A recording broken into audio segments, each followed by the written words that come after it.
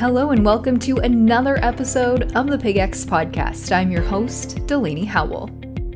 Today we're taking things back to heat stress as we focus on the effect sex plays, particularly in the role of heat stress.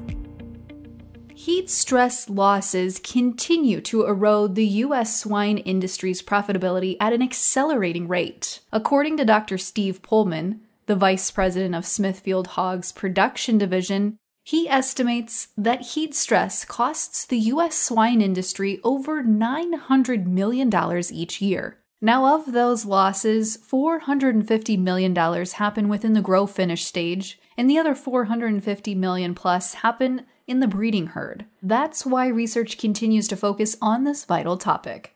Today's episode is part 2 of our 4-part series. And to help us identify some of the effects heat stress has when looking at sex specifically is Dr. Josh Selsby, a professor at Iowa State University. Josh and his research are part of a larger grant, specifically related to a U.S. Department of Agriculture NIFA grant that is part of the Interdisciplinary Engagement in Animal Systems. Josh Selsby, the PI for the current grant, shares a bit more about what the research will aim to accomplish and why they chose to focus specifically on heat stress. It's one of those few things that impacts the animal systemically, and then also you can explore each tissue with extraordinary depth. And for me, muscle is the most exciting tissue, and so it was a natural marriage of idea and opportunity. And we were fortunate enough to be awarded the grant to pursue it. Deliberately, there are some basic biological questions that we'll be addressing, and some applied questions that we'll be addressing. And then we have an extension component to help share our results with producers. So the first part of the grant is a fairly intensive experiment where we're focused on a select number of animals and asking some really in-depth biological questions about how heat stress is affecting separately barrows and gilts, their muscles and endocrine systems, and a variety of other variables that we're interested in, including a whole slew of production metrics. And then in the second phase of the grant, what we're doing is scaling up to production level outcomes, where we're interested in asking the question at the production level, at the systems level, do we actually see changes in biological sex in terms of production metrics? And then the last part of the grant is focused specifically with sharing our research outcomes with producers.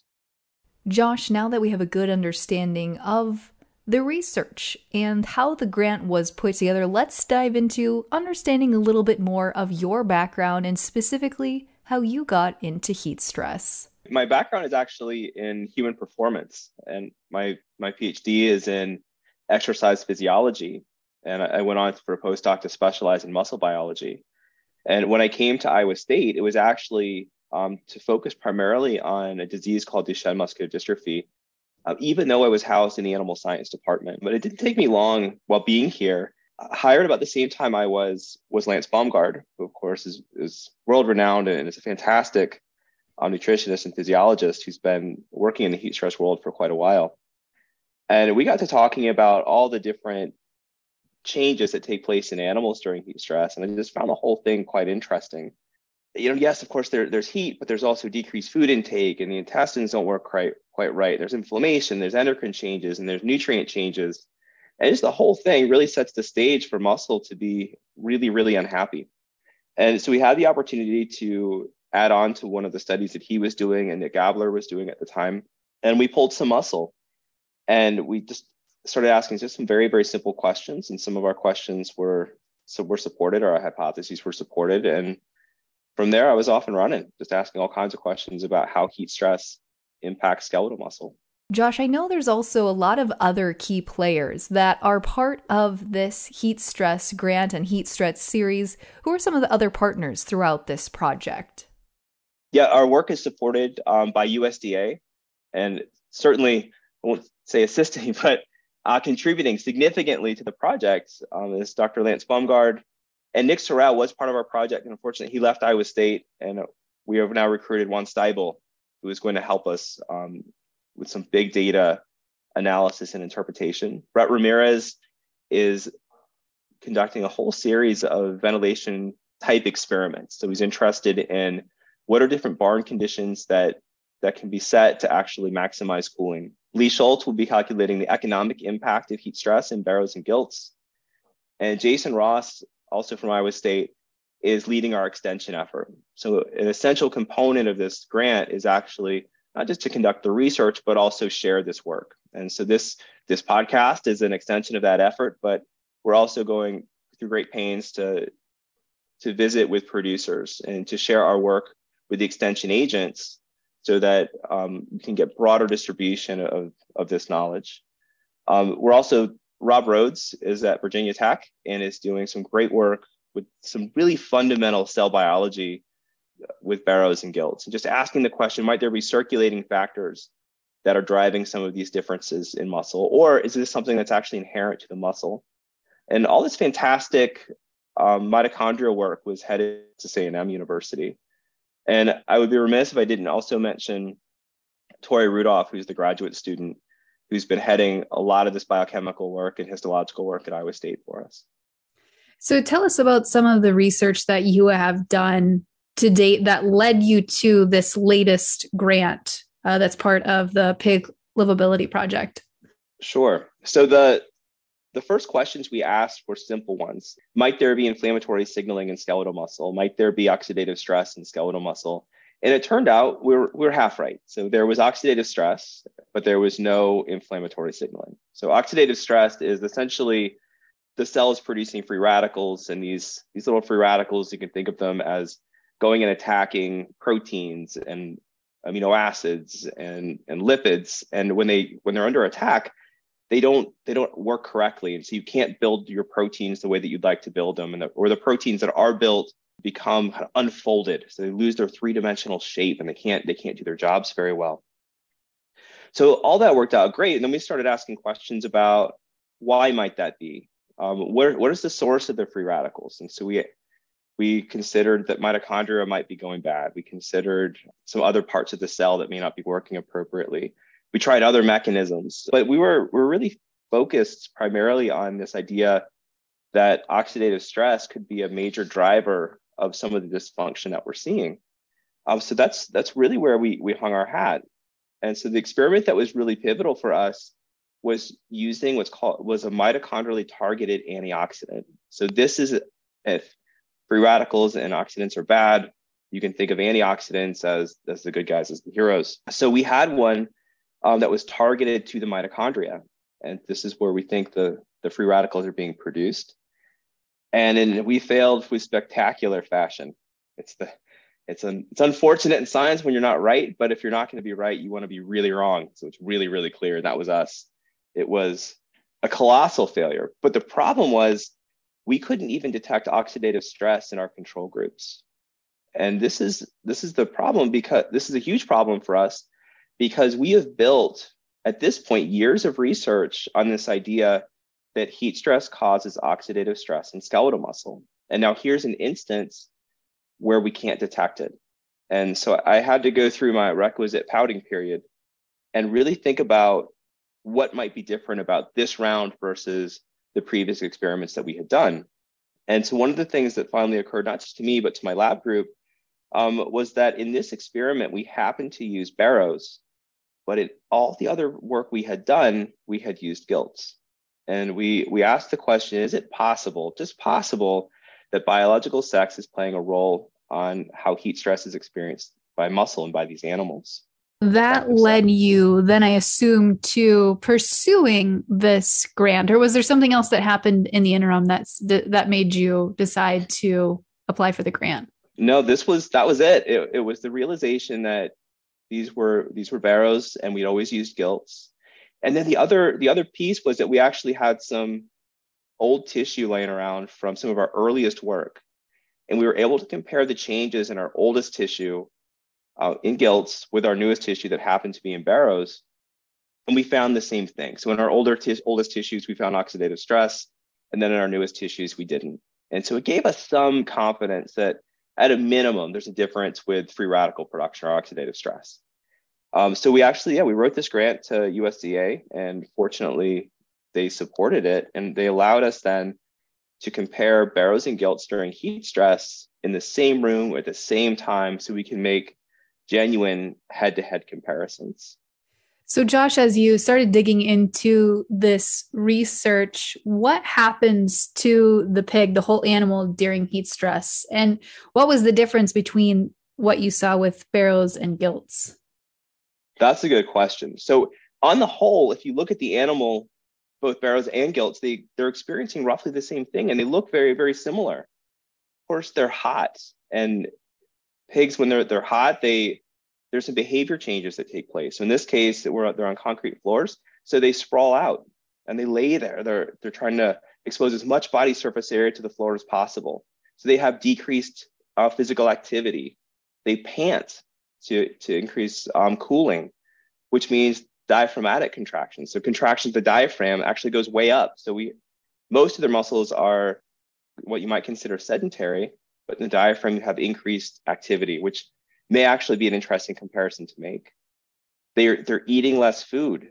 We know that there's changes in blood distribution. Blood is sequestered to the periphery to allow cooling. It's being pulled away from other core organs. There's changes in endocrine signals. There's changes in circulating nutrients. We know that there's changes, the reduction in intestinal barrier function or compromised intestinal barrier function. So in essence, the stuff that's on the inside of the intestine is able to leak into the vasculature, leak into circulation. We call that leaky gut. There's an immune response, and it may actually be directly due to a change in intestinal barrier function. Yes, we know that the muscle is damaged, and we've studied that in detail. We're learning lots and lots of stuff about that. We just published a paper, it was just accepted a couple weeks ago. A talented graduate student, her name is Missy Rost, just published a paper where there's damage in the myocardium. So the hearts are actually damaged. And what's really cool is she did a deeper dive and figured out that the right ventricle is not damaged the same way that the left ventricle is. She also figured out that the kidneys are damaged. And I'm certain that if you had another organ specialist on here, they would tell you there's a host of other changes that take place. For example, there's problems with the ovary, there's problems with the testes. The list, I'm sure, goes on and on. When it comes to some of those specific organ issues that are affected because of heat stress, obviously testes and ovaries, male and female, obviously have very specific parts for that. But is there also specific things that we see have happen in non-gender parts because of heat stress? Yes, I will say yes. So certainly we know in muscle, and this is where I can answer with what I think is fantastic detail, but you might find horrific detail. Sex-specific changes that are happening in skeletal muscle due to the exact same heating environment. We have not been able to determine yet if the same things are occurring in hearts or the same things are occurring in kidneys. But we do know that in skeletal muscle, there are sex-specific changes. And so we did our experiment. We had barrows and gilts in the same hot room at the same time for 1 day or for 7 days.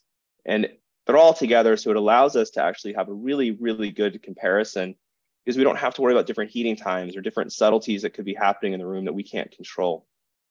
And what we figured out was that, again, superficially, they look pretty similar. The hot pigs laid down, they breathed hard. Of course, there was changes in blood distribution, et cetera. But what was really cool is at 24 hours, so 1 day into our heating experiment, they were at the same temperature, the same rectal temperature. But as heating continued through 7 days, what we found was that the barrows maintained that exact same temperature. The gilts actually got cooler over the course of the 7 days, such that by 7 days, they were cooler than at 24 hours, and they were cooler than the 7-day barrows, which is interesting all by itself. And we don't have a good explanation as to exactly why that is. But when we actually considered then growth efficiency, so gain to feed, what we saw was that at 24 hours, so this is when barrows and gilts are at about the same temperature, barrows were actually a bit more efficient than were the gilts. And as we extend through to 7 days, it looks as though efficiency is about the same. And again, this is when gilts are actually cooler than barrows. So barrows are able to maintain a growth efficiency despite an elevated core temperature. So it looks as though they might be a more heat-resistant sex. And then when we got into muscle, this is where things got exciting for us because we wanted to know what might be the impetus to support that phenotypic level of change. So what we saw, we did an experiment, a technique called metabolomics, which essentially lets us peek inside the muscle and see the sum total of all the enzymatic reactions. And what we saw was wild differences between Barrows and gilts during heat stress. And at 24 hours, the gilts looked a whole lot different than thermoneutral, and they looked a whole lot different than the heat stressed Barrows. So that gave us, okay, so metabolism is messed up. And then we looked at mitochondrial function. And what we saw with mitochondrial function was that at 24 hours or so, both Barrows and gilts have impaired mitochondrial function, but the way that they're breaking, the way that the mitochondria are becoming dysfunctional over time was such that the gilts are relying on a process that produces free radicals, whereas the Barrows are relying on a process that doesn't. And so that supports this idea then of differences in metabolism, differences in mitochondrial function. And then what we did is we brought some muscle over to the electron microscope facility, and we actually got a chance to look at the mitochondria themselves. And the mitochondria from the gilts formed these massive structures that were way too big, just way too big to be there, but sure enough, they existed. They don't function very well when they look like that. And we didn't see that in the Barrows. And that was at 24 hours. And as you progress forward to 7 days, the Barrows and gilts start to look more similar to each other. We didn't see those big mitochondria anymore. But still, the residual effects of having those massive mitochondria were persistent. You could still see some of the biochemical signatures of these massive structures. So clear differences between the muscles from Barrows and gilts, which to me, as a muscle nerd, is super exciting. So yeah, I'm sure that was probably fun. You got to nerd out a little bit on doing some of that and seeing some of those results. But Josh, you've been throwing around a lot of scientific terms for us. Free radicals, mitochondria. Give us the layman's definitions of these terms to put it in some context for us. So free radicals effectively are these things with unpaired valence electrons that will go and steal electrons from other molecules, from other atoms. And when they do that, it will change the way that atom interacts with the rest of them around, the rest of the atoms it's associated with. And in doing so, it will change the way that altered interaction then will change the way the larger structure it's part of behaves. So in the case of protein needs to be folded in the right three-dimensional shape in order to function. You can imagine crunching up a piece of paper. And as you look at that piece of paper, it's got all kinds of nooks and crannies. Well, those nooks and crannies are structurally important to how that protein functions. And in the case of free radical injury, it would be essentially like unfolding one of those nooks or crannies. So it doesn't exist anymore. And so now that protein can no longer use that nook or cranny in order to function. In the case of mitochondria is this wonderful little organelle that produces ATP. It does it in a highly, highly efficient way under healthy conditions. And yes, there's a little bit of free radical produced under normal circumstances, but when mitochondria become damaged, they actually just start to mass produce free radicals and heat, which is really bad during heat stress. So you have these mitochondria now producing free radicals and producing heat, and so they're producing less ATP. And you can think of ATP essentially as cellular cash. If you want a pump to work, it costs you some ATP. If you want protein synthesis to take place, that costs you some ATP. Every single cellular function will cost you some ATP. So you've got to constantly be producing it. So you mentioned the antioxidants. Can you tell us more about that test and what actually happened? So in the pig experiment, this is where we figured out that this is where we tested it in Barrows, and it failed spectacularly. This is where we could not generate oxidative stress even in our untreated animals. So they were just heat stressed animals. And again, our bread and butter has been heat stress causes oxidative stress in skeletal muscle. And under these particular circumstances, it didn't happen. And so now we have the problem of we can't fix what's not broken. So with these Barrows that we treated, there's no oxidative stress that we could detect. And so therefore applying an antioxidant won't work. Now, might applying an antioxidant to gilts work? that possibility exists. And that's something that we are eager to consider. So as you look at, you've mentioned a couple other things that are areas to consider, but what other research do you think is needed within specifically how sex affects heat stress? Yes. So we are building toward this idea that this matters, that there's a practical outcome here. Right now, we can say with a fair degree of certainty that under our intensive study, there's differences between how heat stress affects barrows and gilts. One of the things we are keen to do is collect production level data, so big production system level data, and answer this question: are there differences at the production level between barrows and gilts during heat stress? We have some preliminary data that says yes, that are actually quite supportive of what we found under our intensive conditions, but this needs to be tested, with hundreds of thousands, if not millions of animals. So we can really, really do a good job addressing this. And then from there, we can calculate the economic impact of heat stress. And is it different between barrows and gilts? And I think what we're going to find is that, again, yes, there's a difference between barrows and gilts. And I think we're going to find that there's a larger economic window of correction for gilts, such that it's worth investing in therapeutics.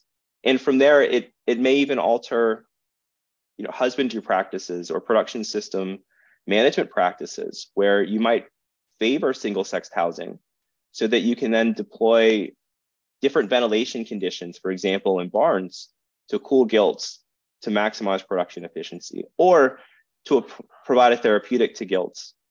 Or maybe you could route gilts to the north where it is cooler and barrows further south, and within a massive production system. These are all experiments that I would love to try.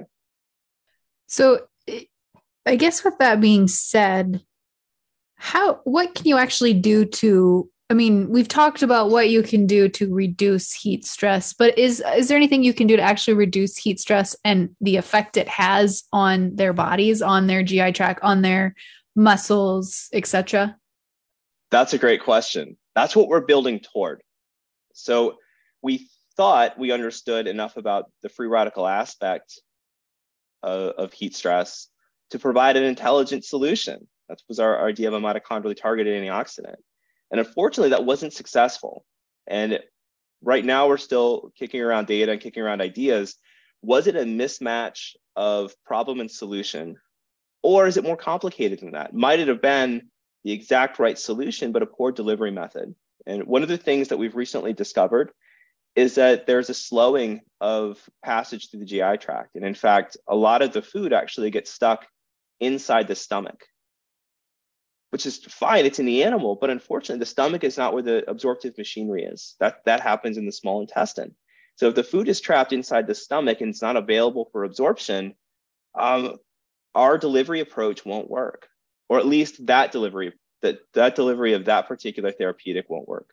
So we need to come up with something else, something that would be released from the stomach, or something that could easily penetrate the GI tract or be absorbed, that might be viable. And there's a host of products that people are selling and we've seen marketed that appear to be promising. And so I think our understanding of GI physiology and of heat stress biology is not complete. And that's something that we will continue to work toward, continue to try to address. So it sounds like a lot of questions, but what about answers? What are some things, that, people sitting at home listening that work in the swine system, that manage animals day to day, or that manage operations day to day? What's something that they can consider that we know is researched and proven as kind of like a take-home message, if you will, Josh? Sure. So there's no question that heat stress is right now a problem for swine production. No question. It costs the industry nearly $1 billion a year. And that's in the United States, where we have the infrastructure and we have the economic resources to actually develop and deploy even ventilation strategies that aren't available in other places. Now, our expectation is that because we're seeing more frequent, more severe, and longer duration heat events, and we're still improving the standard production pig, it's growing faster. And when it grows faster, it produces more metabolic heat. So the combination of a faster growing animal with longer, hotter summer events, heat events, is likely a greater instance of heat stress. And if it's happening more often and it's happening for a longer duration, the economic consequence is going to be greater. That's why people should care. This is something that is currently a problem and it's going to become a bigger problem. The question is, what do we do about it? And what our research is telling us is that we need to consider barrows and gilts separately. That even though they might look pretty similar, there's actually some pretty fundamental differences about them that may impact the way that they're managed during heat stress conditions. It may be that gilts need to be looked after in a more intensive way. It may be that they need ventilation conditions such that they're cooler than barrows. Those are the kinds of things that I think could have a big impact moving forward. Well, listeners, that does it for another great episode here on the PigX podcast. But don't worry, our 4-part mini-series on heat stress continues next month. Until then, I'm Delaney Howell, and this has been the PigX podcast. PigX is a national podcast hosted by the Pig Livability Project partners at Iowa State University, Kansas State University, and Purdue, and supported by the Iowa Pork Industry Center. For more information on the project, head to www.piglivability.org, or to inquire directly with questions regarding the project, email ipic@iastate.edu. PigX. Ideas in the swine industry worth sharing.